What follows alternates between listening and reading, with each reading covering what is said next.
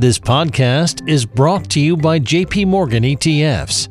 Face it, the principles you need to build a stronger portfolio haven't changed, but the tools you need have, which is why JP Morgan is bringing new ETF solutions to the marketplace. It's time to evolve your portfolio for a new world. Let's solve it at jpmorgan.am/trillions. Investing involves risk. JP Morgan ETFs are distributed by JP Morgan Distribution Services, Inc. Hi, I'm Tom Lydon from ETF Trends. And I'm Yasmin Daya from JP Morgan Asset Management. Thank you for joining us for Welcome to the New Age, a podcast about the future of ETFs, produced by Bloomberg Media Studios. We're in Hollywood, Florida, at the Inside ETF Conference, the largest gathering of ETF experts in the world. Yasmin, great to see you. Good to see you. This has been a real exciting conference. A lot's been going on in the ETF space. But boy, after a record-breaking year of assets flowing into ETFs, is this going to slow down anytime soon? It's been quite a ride, right? Lots of great growth. We're now at $3.6 trillion in ETFs in the US. But I think we have a really, really long runway ahead of us. And I feel that way for two reasons, really. The first is if you just look at client adoption. Clients are increasingly turning to ETFs to get their investment exposure. And that's across client channel. That breadth is tremendous. It's actually part of the reason that us at JP Morgan joined the ETF industry, because our clients are increasingly accessing investments that way. But secondly, which I think is actually more nuanced and more interesting really, is the innovation that we're seeing in ETFs around investment strategies. ETFs have been traditionally thought of as pure market cap passive, but that's a backward-looking view. There are some really interesting investment exposures that are coming to market, and what I think that means for clients, and why I think that will continue with the growth, is it will mean that clients will have more exposures to build stronger portfolios. So when you look at that $3.6 trillion, there's $2 trillion in the top 100 ETFs, and most of those are legacy indexes, many of the asset classes that we've seen over the years. So your point is there's a lot more room on the upside. We're going to see different ideas that are going to hopefully attract as many assets as we've seen in that first 100? Yeah. I mean, it's a very good question, because sometimes I think from a client's point of view, what we hear is, gosh, there's a lot of new products. And you look at the numbers and you see last year alone, about 270 new funds were launched, but 140 closed. So it sort of begs the question of why do you need more choice? But actually, if you zoom into the product landscape, what you'll see is there are still some notable gaps. So yes, there's areas with large concentration where clients have tons of choice. But then if you look at something like alternatives or fixed income, critical components of a portfolio, there still needs to be more investment choice for clients. It's really actually forward-looking. For the last 9 years, we've been in a very strong bull market. Those gaps haven't necessarily been that important, really, if you think about it. But think about the next 10 years, what the markets will look like. You do need alternatives in your portfolio. That's going to drive more growth, I think. Well, let's get into it. So you mentioned evolution, and there's a lot of evolution in the smart beta space. Yeah. How would you define smart beta, first of all? People define it differently. Quite literally, if you pull the amount of assets in smart, or we call it strategic beta, you'll get two different numbers. The way we define it are rules-based products that do something different than market cap weighting. So you often hear people talk about it as the intersection of passive and active.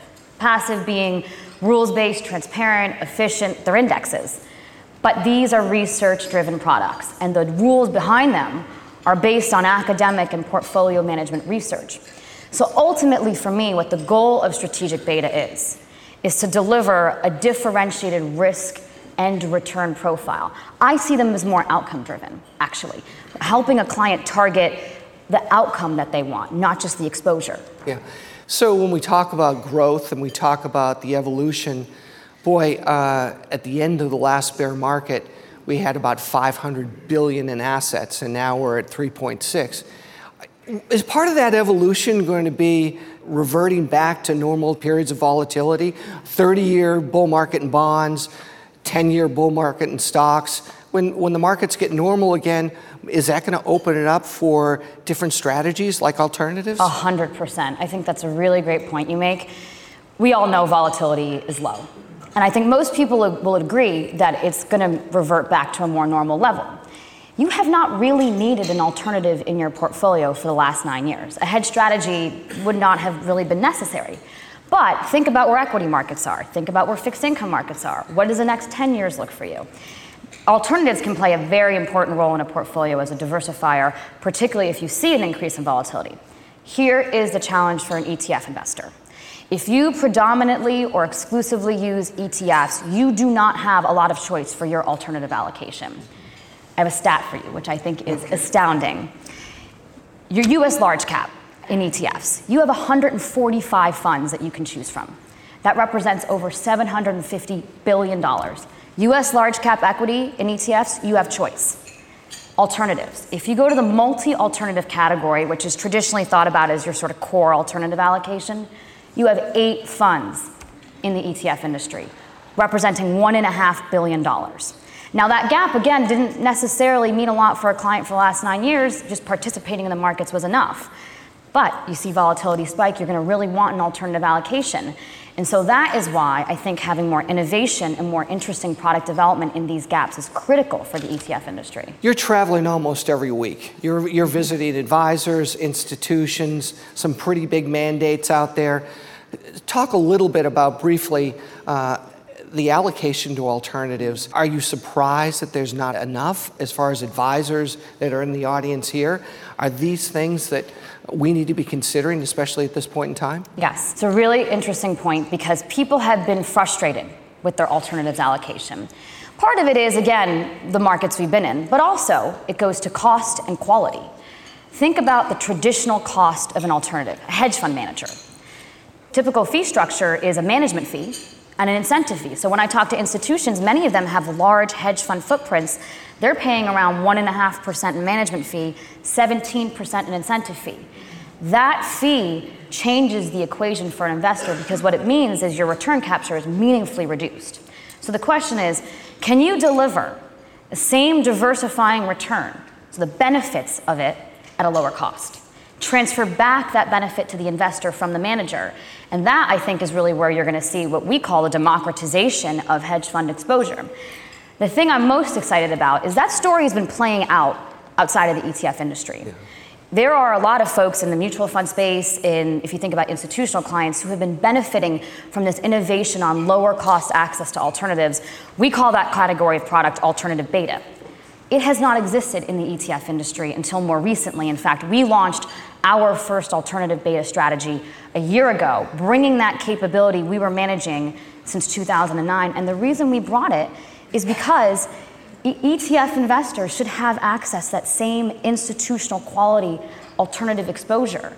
And I think, again, that's going to be a great tailwind for the ETF industry because without those gaps being filled, you really can't build a complete portfolio for the market environment that we're likely entering into. You've been at JP Morgan for a while and also part of the strategic beta team, obviously leading all your efforts right now. But these strategic beta products are evolution of what you've been doing for many, many years. That's kind of what the essence of JP Morgan's all about. Strategic beta, or some people call it smart beta, people look at it right now and they see the number of products coming to market and they think it's a new thing. But actually, that's just product development. These concepts have actually been happening for decades. What I see it as is an evolution of our understanding how to capture an asset class systematically. Now that's very powerful because it means that what we're not relying on is just the track record of the last 3 years of a fund. The question is, though, what is it solving for? Why is there even a need for an evolution in product? And I think it goes back to the opportunities that exist in market cap. Market cap was a great innovation when it became investable for clients because it made it accessible to the masses, and that was profound. But there are decades of investment management insights that are not incorporated into the market cap process. So, for example, market cap is prone to concentrations of risk. Think about the tech crisis. Over the tech crisis, 40% of the risk in the US index was coming from technology. People were not trying to buy market cap taking a disproportionate bet on technology, but they were inheriting that. There's a huge opportunity to diversify those risk concentrations. Second opportunity, when you own market cap, you own everything, even if something doesn't make a lot of sense to own. You know, we point to Cisco at 222 times PE in the tech crisis. A value screen would have made a lot of sense. And so combining insights like that into an index, what it means is you're just updating that index. I think of it almost like technology, like flying. Flying in the 70s was about getting from point A to point B. Accessibility was the innovation. Flying today, it's the experience. It's your Wi-Fi, it's your in-seat TV. That's what I think strategic beta is. It's the next generation of index that just updates the technology for the investment insights that have existed for decades. So let's talk about innovation, because as you point out, there's more opportunity, but what are some of the most exciting things that you're thinking about, or that you think 5 years from now, when we're all in this room, we're going to be talking about and getting really excited about? I think low-cost access to alternatives is by far one of the most exciting things. And the reason I say that is because people have always thought about hedge funds as this untouchable asset class that's been very hard to allocate to. And what do ETFs stand for? They stand for access, democratization of access. So being able to take hedge fund styles like equity long-short, event-driven, managed futures, and putting them in an ETF and making them investable with the click of a button at a low cost, that is profound.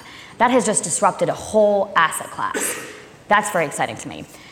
Technology, I mentioned that. The rise of AI and what that will mean for investing, also very profound. So in our alternative platform, we use a machine learning algorithm that scans the world of newspapers and news sources to help identify which stocks are most likely to be takeover targets. That is now the backbone of one of our ETFs. Think about that. Yeah. ETFs used to be, or have, again, often thought of as just market cap exposures, but think about what you can put in that vehicle. And that's very exciting because what it does is it democratizes access to technology that traditionally hasn't been available to everybody. You're talking about alternatives. Talk for a second about alternatives, opportunities in the fixed income space, because right now we're already starting to see rates creep. For years, we've been talking about a rising interest rate environment that has never arrived, is now the year, and all these type of alternative strategies are going to get more attention. Yes, I do believe we're going to see a structural change in the fixed income markets. And I think what that means is it goes back to the innovation we have to see happening in fixed income and ETFs to keep pace with that. Very interesting to me. Whenever I talk to clients and I ask them, what do you want in your fixed income exposure? A lot of them say, I want active management. I want active management, either fully active, I want quantitative. But then look at the ETF industry and look at the asset breakdown. What you'll see is less than 10% of the fixed income assets are in active and strategic beta. What does that tell me? That tells me there's a gap. And I think what that means is when, not if, when we move into the next regime in fixed income, the product set that exists for ETF investors hasn't totally caught up. There is innovation happening now, so I think we are well positioned for it. But that was exactly when we were thinking about opportunities in fixed income, one of the product development opportunities that existed for us. How do you take fixed income active management, which has been time tested in the mutual fund space, and deliver those capabilities to a client that maybe prefers or exclusively uses ETFs?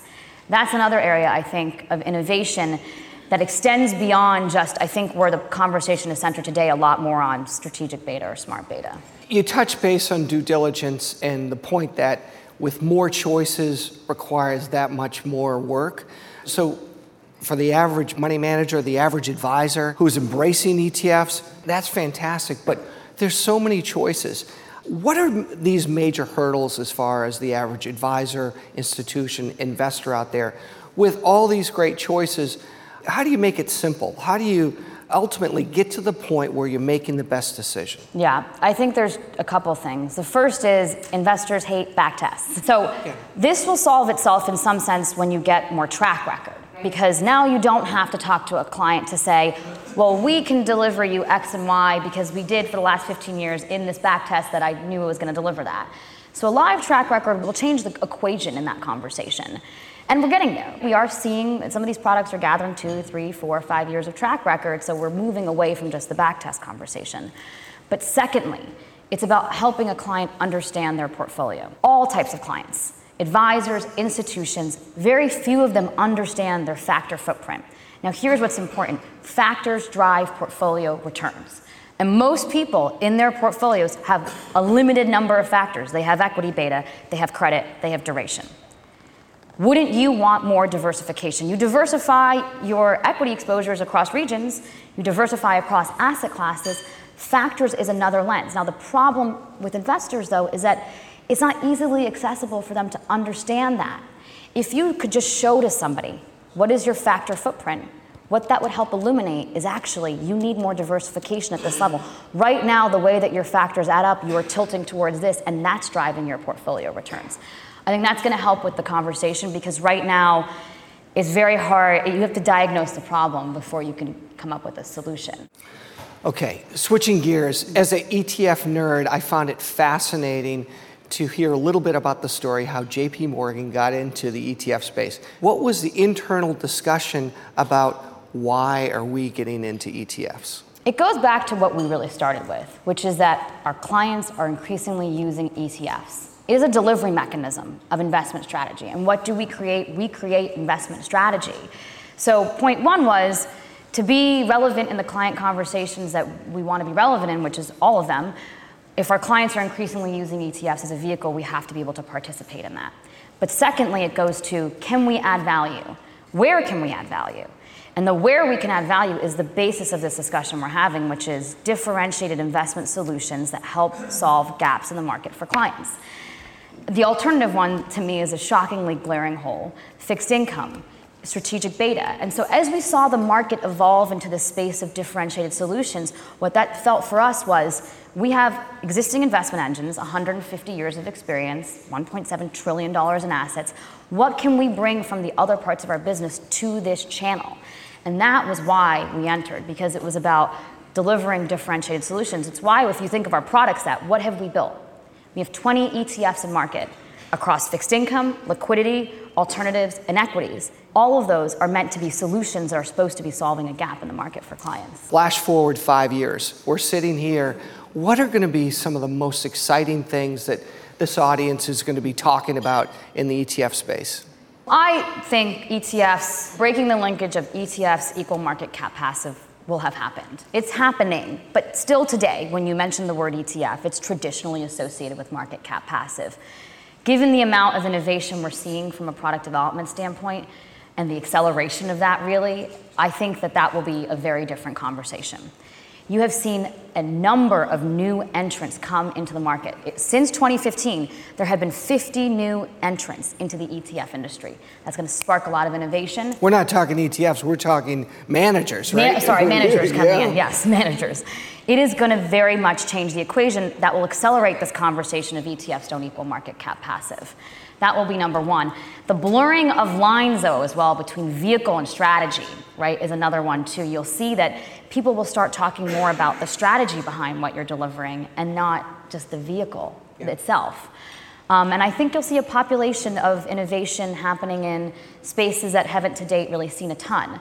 So the last 5 years have been about smart beta, and I think you'll continue to see a lot of interesting stuff there. But more importantly than that, it's extending those concepts into parts of the portfolio that haven't necessarily seen the same amount of innovation. The evolution of the ETF industry has made a strong case for indexing, and active management's taken it on the chin in a big way. 5 years from now, is that going to be the same, or will we revert back to the mean? No, I think it's an and, not an or. Okay. I would also say that word index itself is in itself changing because of the active management insights that are getting inserted to it.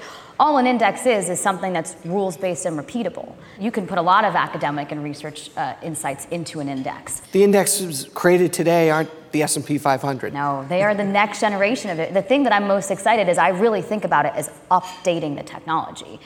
It's just a next version, the 2.0, really the 3.0 of an index itself.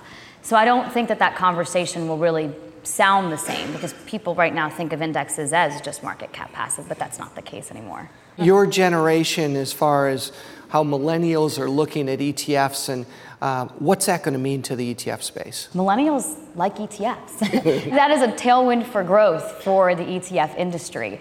It's a format of access that they prefer. It also helps quite a lot with smaller accounts when you think about what it means for an advisor to bring on that next generation of wealth. I think part of the reason we've seen such an adoption in the ETF space is for that client base that you want to start with now as they grow into their wealth, it's a very appropriate vehicle for them.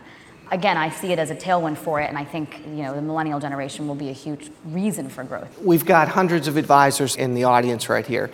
If you were to give them a couple pieces of advice going forward in the next few years, what would that be? look at alternatives. Clearly, I'm very passionate about that. I do think it would be a combination of look for the interesting innovations happening out there. ETFs don't equal market cap passive. Managers are coming out with some really exciting things to help build stronger portfolios. And in the markets we're moving into, those solutions will matter.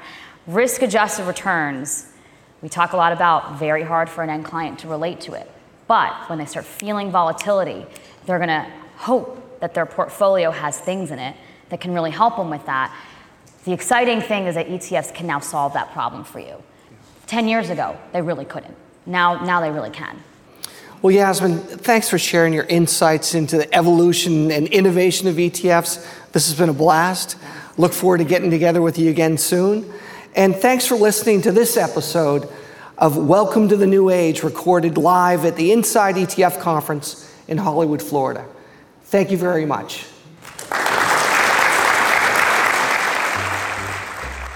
This podcast, brought to you by JP Morgan ETFs, was produced by Bloomberg Media Studios.